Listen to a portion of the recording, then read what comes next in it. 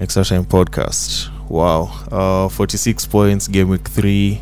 3 points above average. I always say any points that you get above average is usually a good game week. Though this one was a bit messed up because I captained Son from Spurs and he was subbed in halftime, giving me a solid 2 points. But in a normal, Vardy came through, Mane came through, the Spurs, not Spurs, but Southampton with their clean sheets, man, they enabled me to get above average, and it's amazing. I don't complain. I'm happy. I'm seeing green arrows on my classic leagues though, so I can't complain. I'm very grateful. Do I have any regrets here? It's only one, because I bought in Podence for St. Maximin, Newcastle, and he never played. And I realized last minute after I've bought him that the guy is injured. So according to FPL, when you look at him, he has a shoulder injury and 75 chance of playing as per Tuesday. And Wolves have amazing fixtures. Fulham, Newcastle, Crystal Palace, and all of them are at home. So I fancy clean sheets as well as a goal festival going on here. So the likes of Kina Jimenez, Podence, my guy. Who else? Oh, and the defense as far as a clean sheet is concerned. I look forward to that. Now, the FPL tip for the week is, if you can, please preserve the free transfer. And here's the logic behind it. The international break is after this week.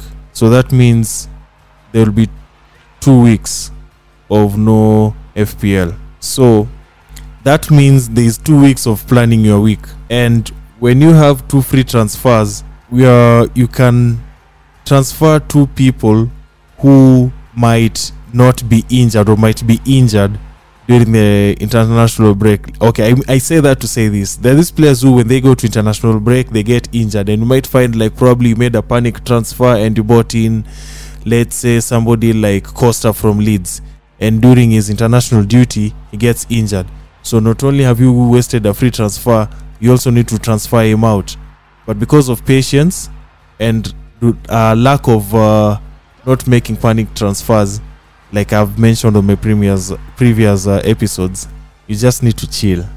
So for this week, if you can, please preserve the free transfer. You'll use it on game week 5, and if you're one of those people who makes 3 changes in one game week, at least that one will just cost you 4 points. So if you can, once again, I repeat it for the umpteenth time, preserve the free transfer. So I got a question from a friend of mine who's a different manager, and he asked me, Son is injured, who do I replace him with? And I asked him about the amount he has in the bank, and he told me it's pretty much Son's value.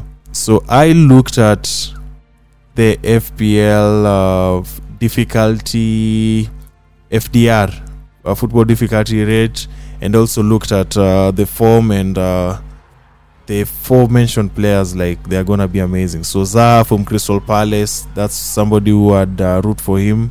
He has Brighton, Leeds, Fulham, Wolves, and Crystal Palace is one of those teams which, despite the opponent, they'll manage to score.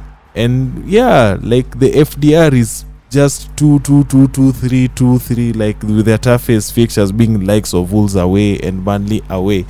So Wilfred Zaha is top on my list. Number 2, if I was to buy a Man City player and I want somebody who will get me points, I'll buy Mahrez. Mahrez is 8 point. Let me see. Mahrez is just 8.4 million.